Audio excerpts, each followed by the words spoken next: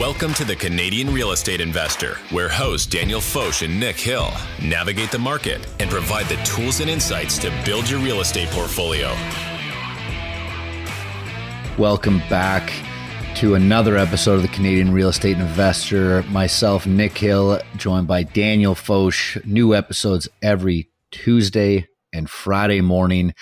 And we've got a great episode for you today. And we're going to start this episode off with a review, as we like to do when we get great reviews, and a very cool story. And then we're going to get into the meat of the episode here. Yeah, and then we'll get into the 5 things that everyone should be doing this year, especially if you're looking to break into real estate investing or if you're early in your journey, so more of a beginner episode.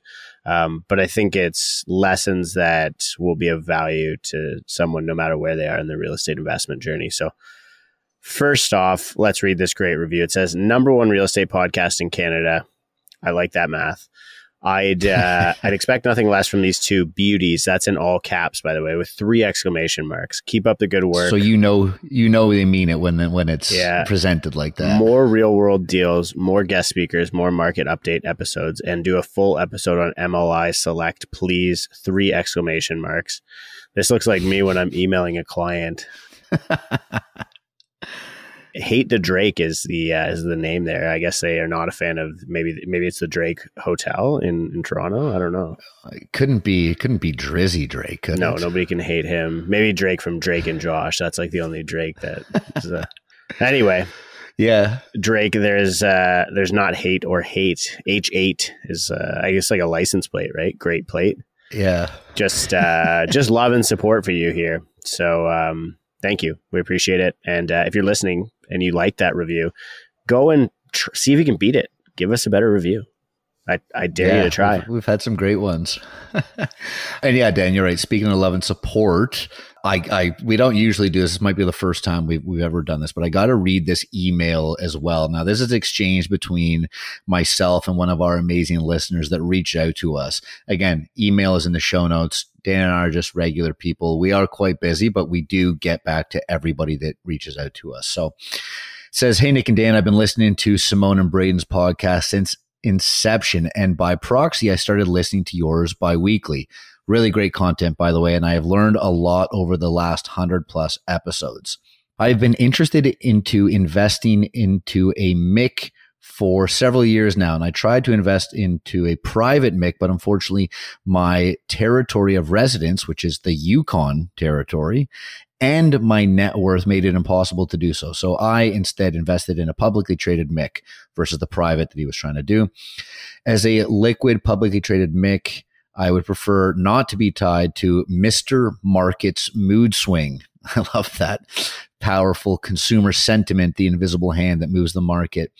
He goes on to say, "I think for the passive hands-off real estate investor out there, MICs should be discussed in your podcast as a way to get your foot in the real estate world without that midnight phone call about a clogged toilet."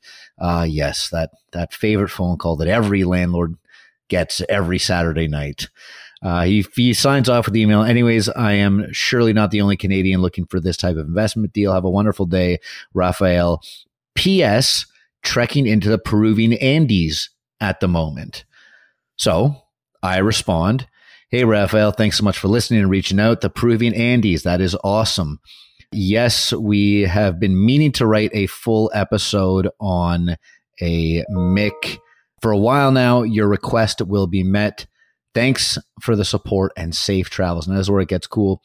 Raphael responds, "Thanks, guys. Looking forward to a new episode every week. I'm actually going to be doing a solo trek on the Hayahash circuit in the Andes on Saturday. And I'm going to be bringing a bunch of pre-recorded podcasts with me at 5,000+ meters." There you go. So if you don't leave us a review that's better than the other review, try listening to our podcast at a higher altitude than Raphael. I think we were going to have somebody on. There's a couple of MICs that we work closely with, and we've actually been in talks of potentially having a fund, a white labeled fund ourselves for something that we're passionate about, which is ADU and detached ADU construction, like modular ADU construction, because nobody's financing those things yet. So, discussions that we've been having. So we will likely have we should get the two individuals on. We talk about it. Yeah. Don't. Yeah. We get into it in the episode here. Yeah. So, anyway, how cool is that? This guy on an epic adventure hiking through one of the best trails in the world, and we are going to be in his ears the whole time, probably, right? Yeah. I mean, it's kind of like we're there, right? Kind of. Yeah. Not really, but yeah. The Andes are the highest mountain range outside of Asia and the longest continental mountain range in the world, by the way, which is this huge highland along the western edge of South America.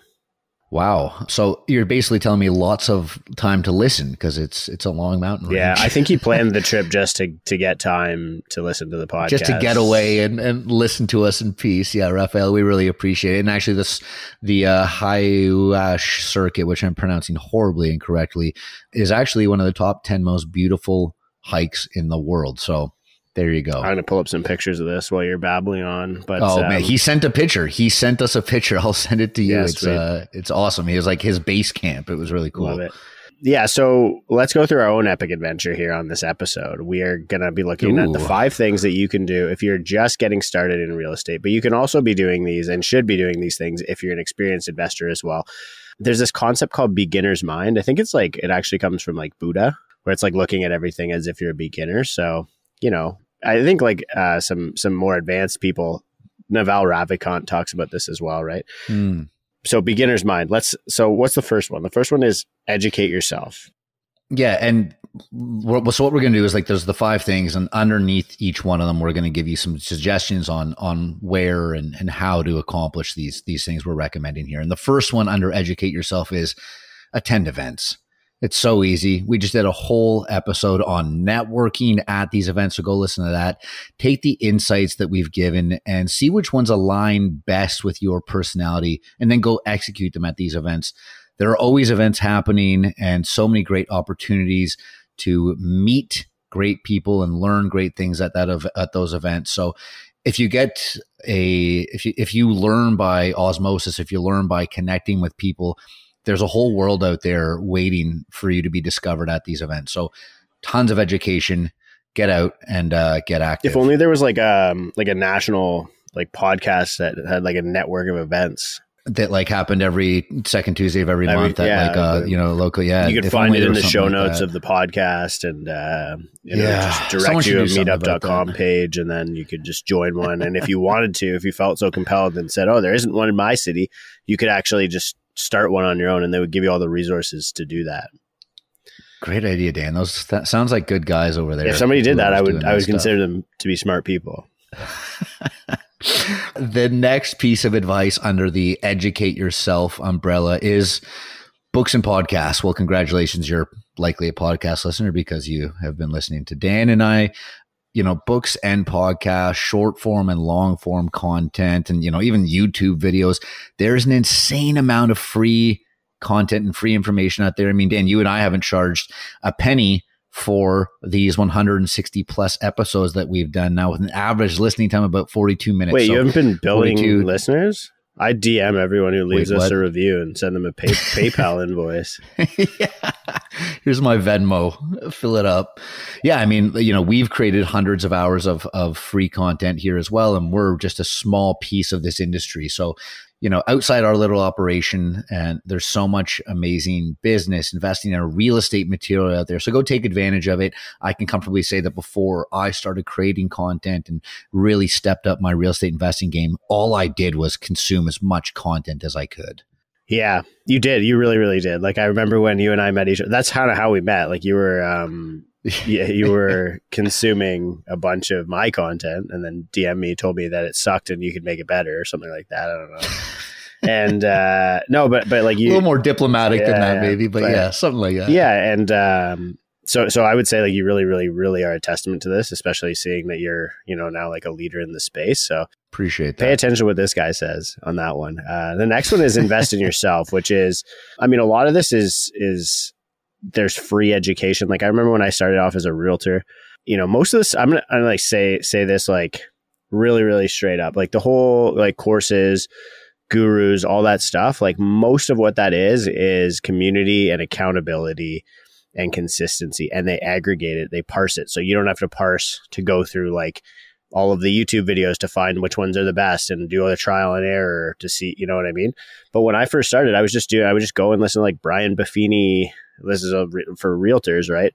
I would listen to his videos on YouTube. You can do the same thing for real estate investing. You can, and then if you want to take that next step, so go through free education.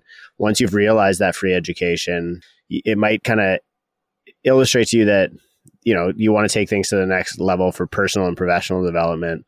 And the next step after you've kind of consumed or like taken in as much information as you can is to start paying for it and paying for almost more of an accountability system, immersing yourself in a community full of people, other people who have kind of, you know, who are like, I guess coaching is another word for it. I mean, we just paid for coaching on how to run a course business, and it's definitely become worth a hefty it. Sum. Yeah. Like it was a lot of dough. But I mean, on those calls that we're on, we're surrounded by other people who are running businesses like this that are absolutely crushing it. And that alone, like you get to learn from their successes, their failures, just having access to that. I mean, it could be, you know, I think, you know, these courses are thousands and thousands of dollars, but that's probably saving us thousands and thousands of dollars of like, even if it's Facebook ads that we don't have to run because we learned, you know. And I mean, we were talking about our course to somebody the other day, and I was like, I actually think like a lot of people from our course have said, oh, wow, real estate investing is really hard and risky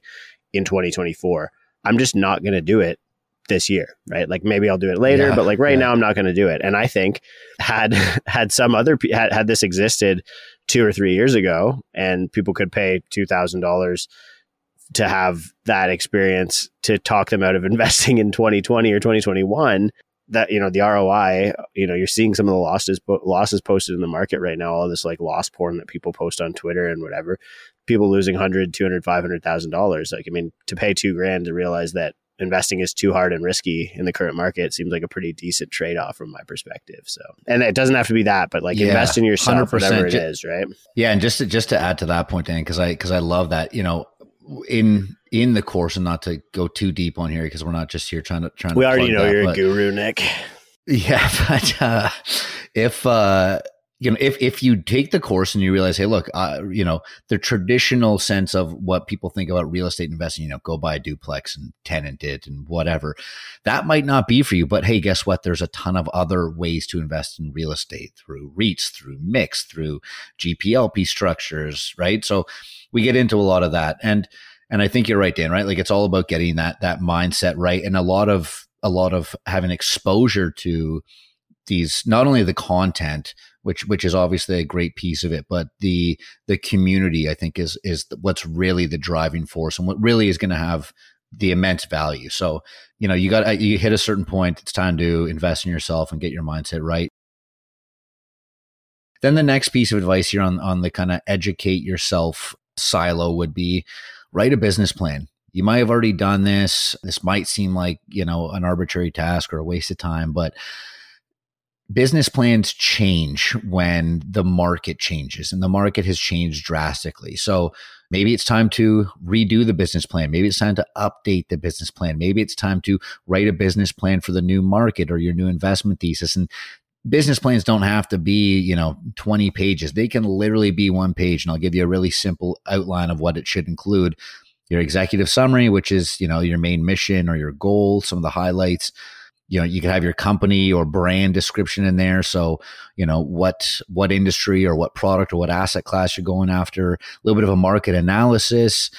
So this includes your target market, demographics, and any trends you've analyzed, your organization. So whether it's just you or other team members, what kind of structure does that look like? That's your power team. Who's doing what?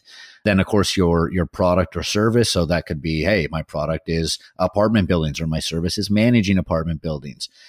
Your marketing and sales, how are you getting deals? How are you building your network? How are you finding tenants to backfill your properties, and how are you getting that next deal? Financial projections, very important. How much money do you want to make this year? How much money do you need? And that's the last one is funding. So specify your funding needs, your sources, and your future requirements. And then, of course, if you're bringing other people on and you're building this business plan to show them what kind of rates of return are your assets going to spit out for your potential investors and partners.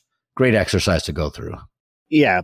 I think it's a more practical version of goal setting, and just like, actually, we talk about this in the course too. It's like, imagine your goal is at the top of a flight of stairs. There's like 13 steps to get up a flight of stairs, right? To get to that goal, you got to see what each step is and mechanize what that looks like to go from step 1 to step 2.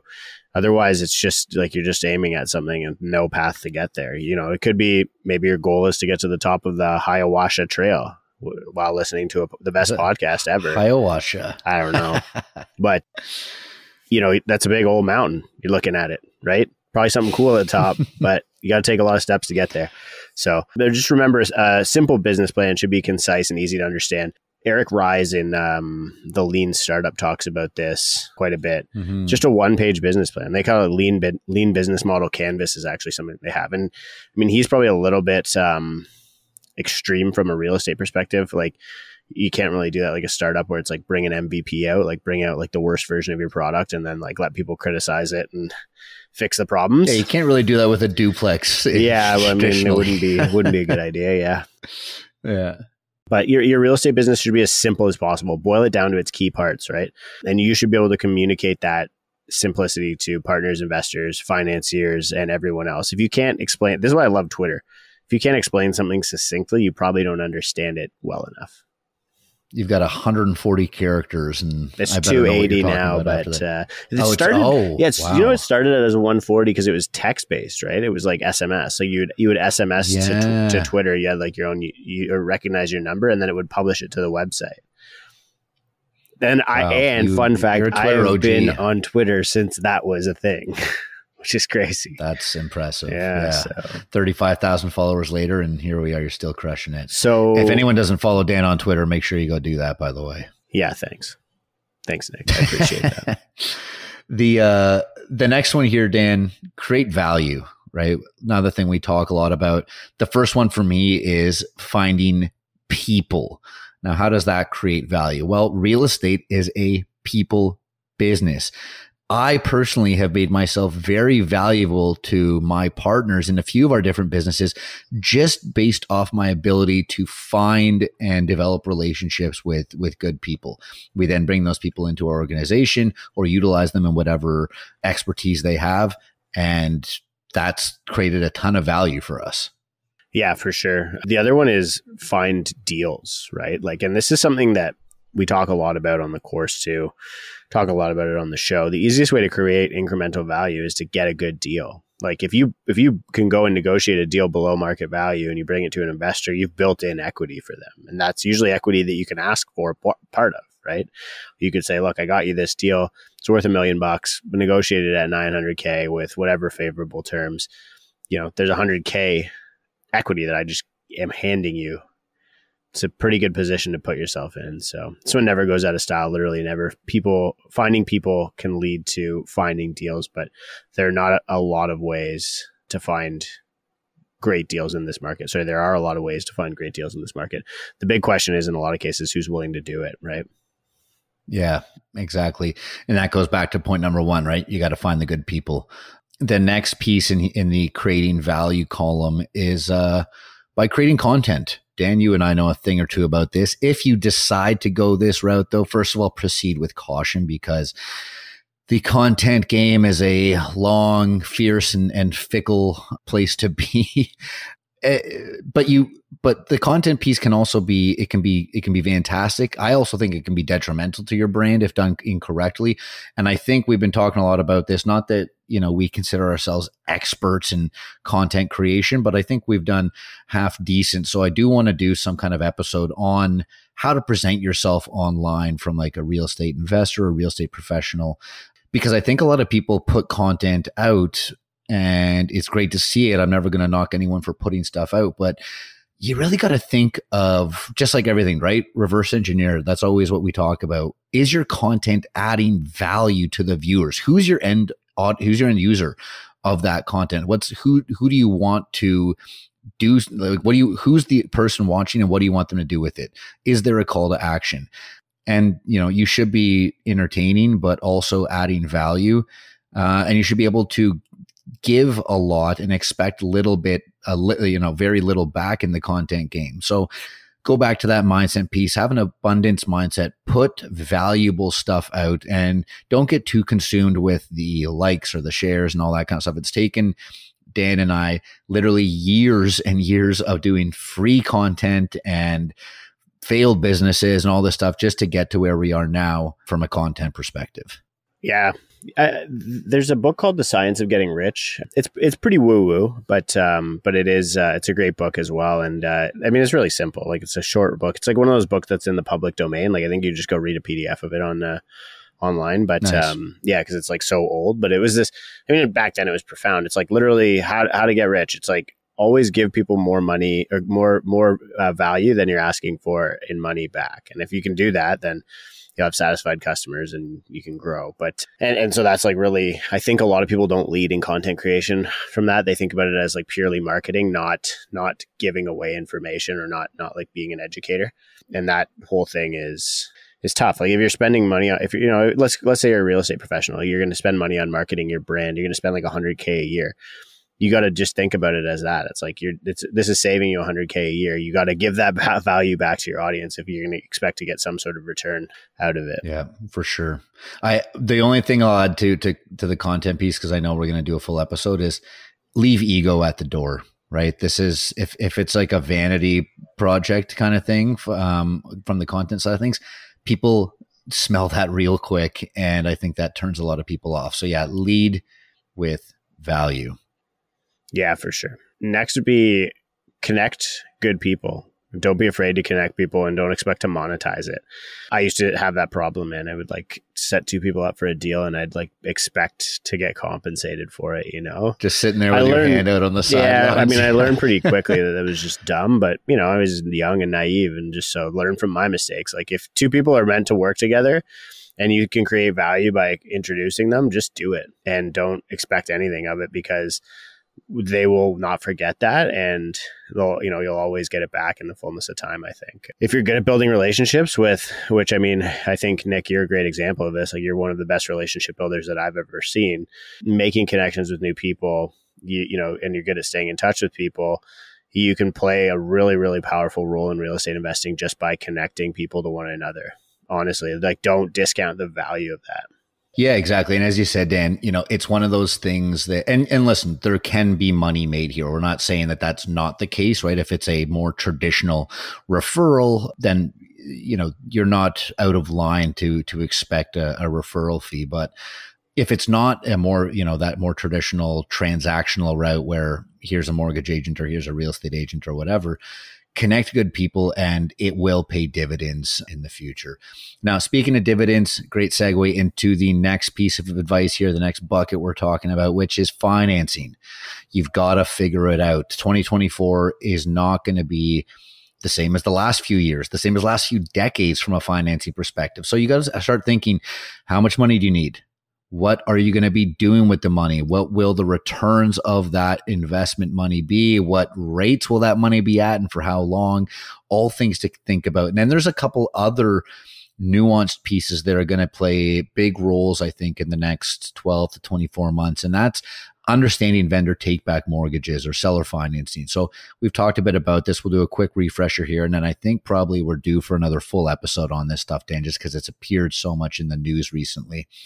So a vendor take-back mortgage allows the seller of a property to become the lender. So that seller becomes the lender for that buyer.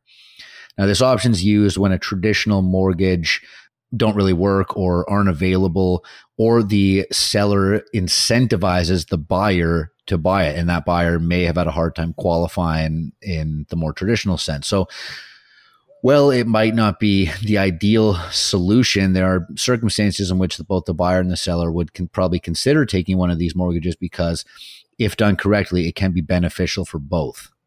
Yeah, the buyer is still required to make payments to the seller in these scenarios. And there's some good tax advantages as well. So just like any other lender, the interest rate is determined by the seller and agreed upon by the buyer. It's typically higher.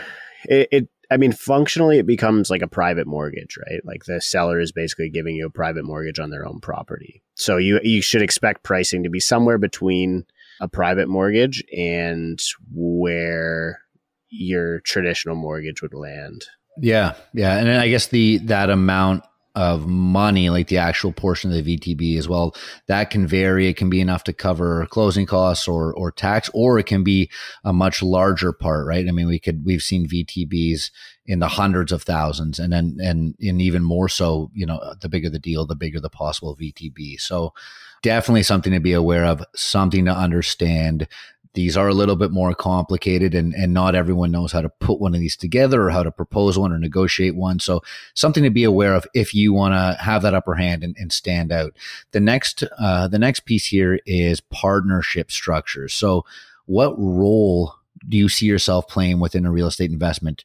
And who do you need, right? Let's talk about the GPLP structure in real estate, which is, a division of roles and responsibility between the general and limited partners. The general partner, otherwise known as the GP, is responsible for managing the day-to-day operations of whatever project that is. They make the decisions. They oversee the project execution and mostly take on more risk. And the GP, they may contribute capital to the investment, and they are also liable for losses. So, Dan, now on the other side of things, tell us about high level what a limited partner does. Yeah, so an LP, I mean, they're limited in such that their risk is limited, their exposure to the deal is limited, but also their activity and upside is limited in the deal as well. So often referred to as an LP, they're the passive investors, there's the capital. So, GP obviously has some capital in the deal. You want a GP who has some skin in the game. But I would say, if you're to get a little Marxist on you here, not actually, but Marx kind of came up with the difference between labor and capital. Labor would be your GP, or they're doing more of the work in the deal, not actually labor, like manual labor, although you can see GPs who are contractors and stuff like that. The LP would be more the capital. So I am always funny about labor and capital. Like my Instagram thing says like labor, and then it has one job, and then capital, and then another job, land bank. So it's just like that. That's really the best way to think about it, is kind of the labor and capital relationship. But LPs typically have limited liability, so they're not like a director on the corp or whatever, but they also receive a share of the project's profits based on their investment percentage. GP LP structure allows individuals and entities with specific exposure, expertise, and experience to take on the active management role, while attracting passive investors who, just want to put money in a deal and invest capital without being directly involved in the day-to-day operations. So kind of hands-off passive investment.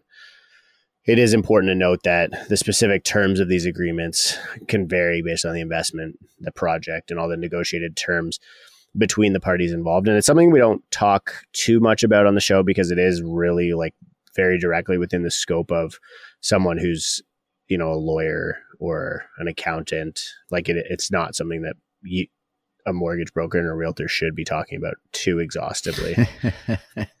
And that's why when people ask about them on the course, or if they want to know more about this stuff, we bring in experts to talk about stuff that we aren't experts in, which is just about everything. Just two guys sitting around talking about real estate twice a week. Yeah, great stuff, Dan. The next piece in figure out your financing bucket is research different types of lenders, right? We've talked a lot about this. Look up lenders, what the rates are associated with different lenders. Where are you finding your capital? How much do you need? For how long? When will it be paid back? What kind of return are you promising your investors? You should be educating yourself on the big six banks and their mortgage products or their lending facilities, credit unions, monoline lenders, financial institutions, privates. Look at the private mortgage space as well and start to build contacts within all of these different verticals in the lending space, and do that in a strategic way that will align and complement whatever investment thesis and strategy you've landed on. For sure. I think a big case or a big use case of this is when we were talking about earlier about mix, right? Our friend hiking through the Andes Mountains was asking us to do a full episode on mix. Well, we're going to, as I mentioned a little bit earlier, like there's a couple people we have in the space that we'd love to bring on to talk about it. Great friend of the show and a mentor who is going to be a guest soon. And he can tell us kind of about all the inner workings of a MIC and what he's doing with his MIC right now. And I'm actually doing an article with Reuters right now about MICs and sort of what's happening with them in the market, because there's a bit of a redemption issue, a bit of a liquidity crisis happening, I think, in the MIC space right now. So yeah, let's maybe just quickly take a look at what a MIC is. So a MIC is MIC is Mortgage Investment Corporation. It's a company that pools money from investors and lends it into mortgages. So rather, it is private capital, like it's like a private mortgage. But rather than you lending on one single mortgage and taking the 100% of the risk on that deal, it would mainly it would pool the capital together, and then you'd be exposed to 10 different deals as an example. So MICs distribute the mortgage interest income received from borrowers as dividends to shareholders. Yeah, exactly. And investing in a MIC allows Canadians to diversify their portfolios and allows an entrance into real estate and that non-traditional route. Now, MICs, a few interesting things. They're not subject to income tax, so they avoid double taxation, which increases investment returns. However, MICs must follow specific rules outlined in the Tax Act. For example, they can only deal with Canadian properties and must invest at least 50% of assets into residential properties or deposits, and up to 50% of assets can be invested in commercial mortgage. So they're forced to diversify a little bit. And I guess that's kind of going back to that hedge fund model, right, Dan? You want kind of the long and short, or you have to essentially pay both sides a little bit, so you're not too exposed to one thing. Additionally to that, a MIC should have a minimum 20 shareholders, with no single shareholder controlling more than 25%. So high level, Dan, how does a MIC work? Yeah, so a MIC is a flow-through entity. So they distribute all their net income directly to the shareholders. So this is how the MIC doesn't pay tax itself. This makes them similar to kind of a mutual fund trust, or MFT, which is actually another way that people will set up like GPLP structures or structures with investors. And that basically just allows any earnings from a deal to flow through to the end user. Same as a REIT, right? A REIT is a very similar vehicle where the REIT itself doesn't pay tax on the income. The investor who's invested in the REIT who pays tax on that income through the dividend.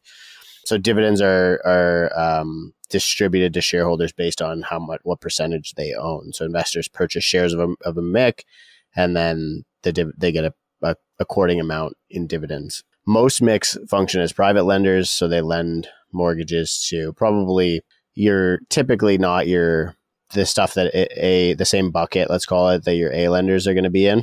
So they're a little bit more risk, but at the same time, they obviously get a much better return. So that's where you're not going to see people who are charging 9, 10, 15%. They have to take on risk, obviously, to command those kind of returns on a mortgage. And MICs often manage this risk by setting a maximum LTV or loan to value or trying to keep mortgage terms short. And most MICs you're seeing in like 1 and 2 year terms, and they often focus on more major urban markets. So your Ontario, your GTAs, your Montreals, your Vancouvers, right? So they'll stay kind of close to the cores. Yeah.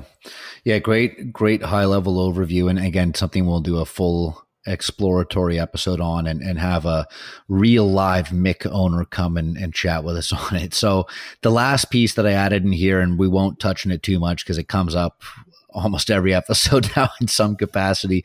And we, as per multiple requests, we will be doing a much more in-depth episode on CMHC's MLI Select program. And the reason I put this in Figure Out Your Financing is because there's all these new products out there. There's markets that don't have development charges. There's markets where CMHC's MLI Select is a lot more possible to achieve points, whether you're looking for the affordability or energy efficiency. So this is, there's a bunch more stuff that could be in here, but the point of Figure Out Your Financing is it's not going to be the same as it used to be. You're not going to be able to just go to the bank and, everyone gets a mortgage. This isn't the Oprah Winfrey show. You get a mortgage, you get a mortgage, you get a mortgage.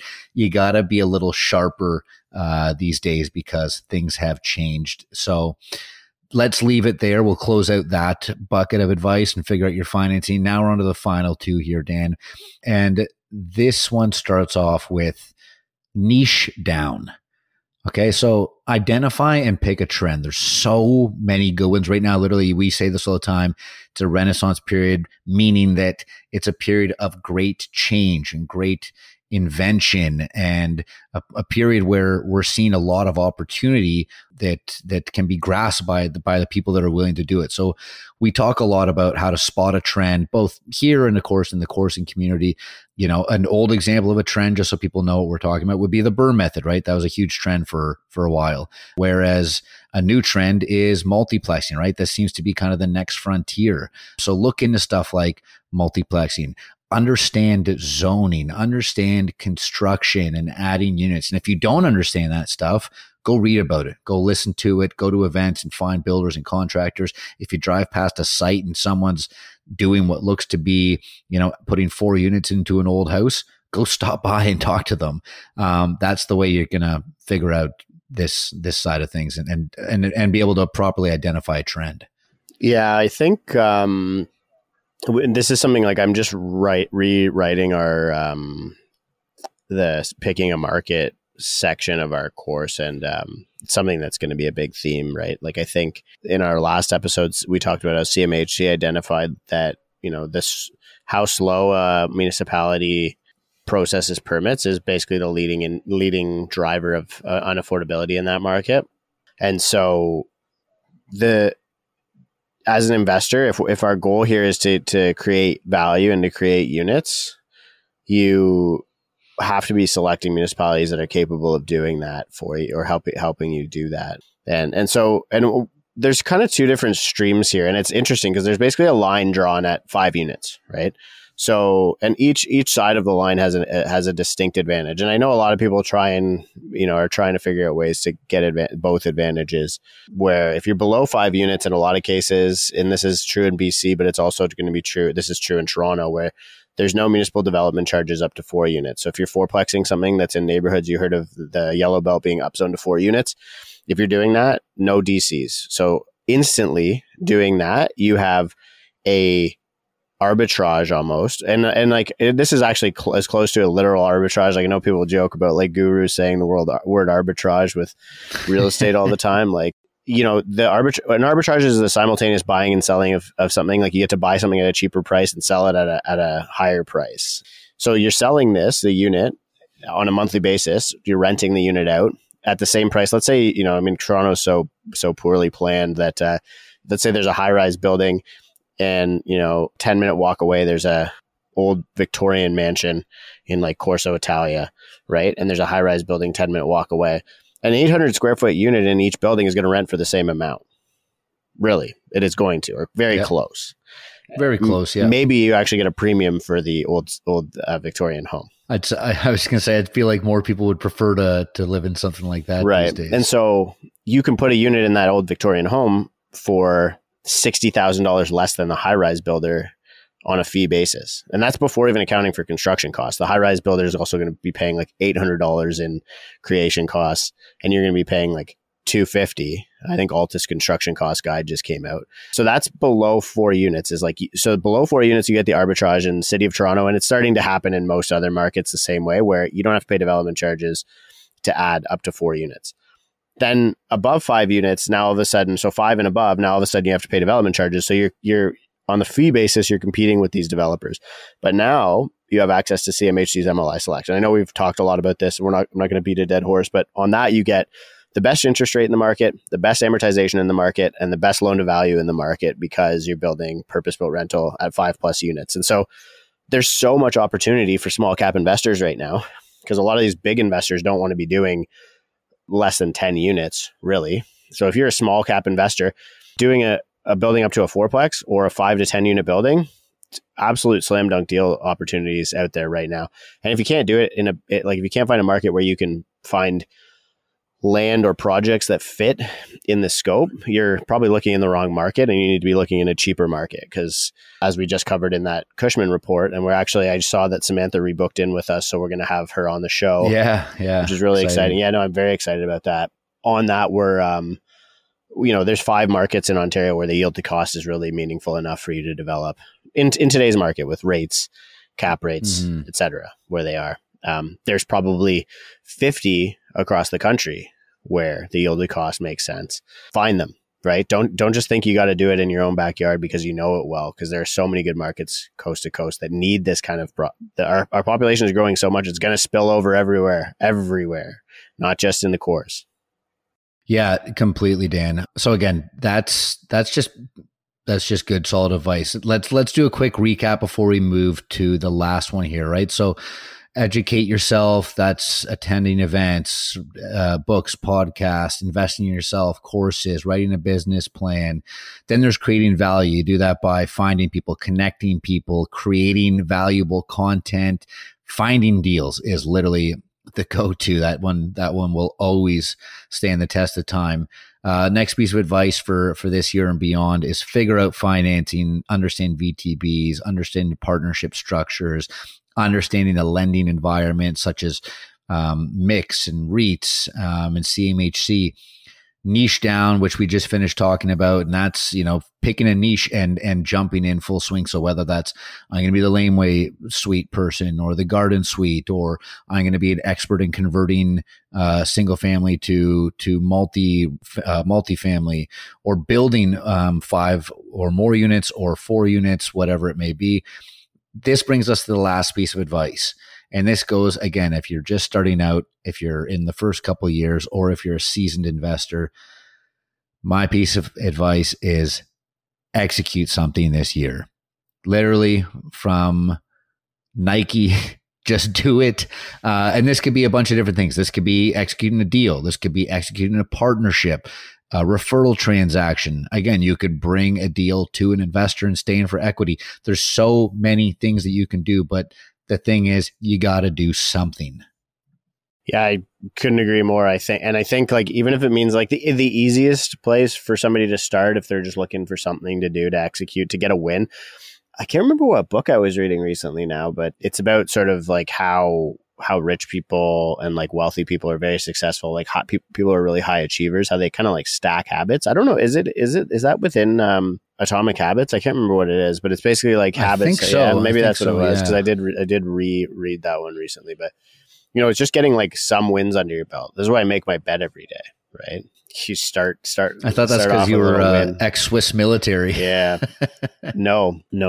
Yeah. So like, I think if you just get a win, and what's a win? A win is like, and I don't recommend that most people act as like wholesalers, right? But finding a deal is probably the easiest win to stack, right? And it's like, and the win, like, you got to pick your outcome too. Like, but what would you consider a win? Well, a win is like, find a deal that's so good that you can convince an investor to tell you it's a good deal. Like, that's it. They don't have to do it, right? And then the next piece, I think, after that is, like, what's another example of a small win that you can do? It's maybe find a mentor, right? Like, it doesn't have to be, you don't have to go and put $1 million on the line and execute a deal. But it's like, what's the first thing that you can do from this list that we just gave you to advance your, and I would consider myself a pretty advanced, like, I think I'm pretty far along in this whole journey of being a real estate investor and stuff like that. Man, I wish I got a mentor earlier, honestly. Like, that's one thing. Like, and it's just like, and so, I've said that on the show a couple of times, but I can't really, like, it's so easy to think you know it all, or it's just like, in a lot of cases, it's just getting introduced to a little bit more perspective. And so sometimes people might want to listen to an episode like this and be like, oh yeah, it's like 5 things for beginners. It's like, if I followed all of the advice in this episode, I would be 10 times as far as I am. So, and I'm probably like a intermediate to advanced person in the real estate profession and investment, et cetera. I would still do all of the things in this list.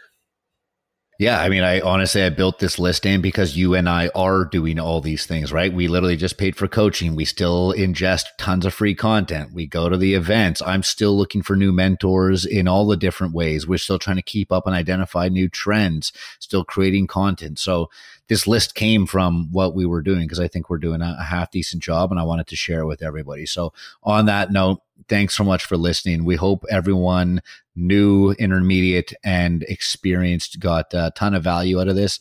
And if you want to get involved and, get involved in an event, or reach out to us and we can read an amazing email on the show or anything like that, if you liked what you heard, reach out to us. We love to talk to all of you. So thanks so much for listening. We'll see you soon. The Canadian Real Estate Investor Podcast is for entertainment purposes only, and it is not financial advice. Nick Hill is a mortgage agent with Premier Mortgage Center and a partner in the G&H Mortgage Group.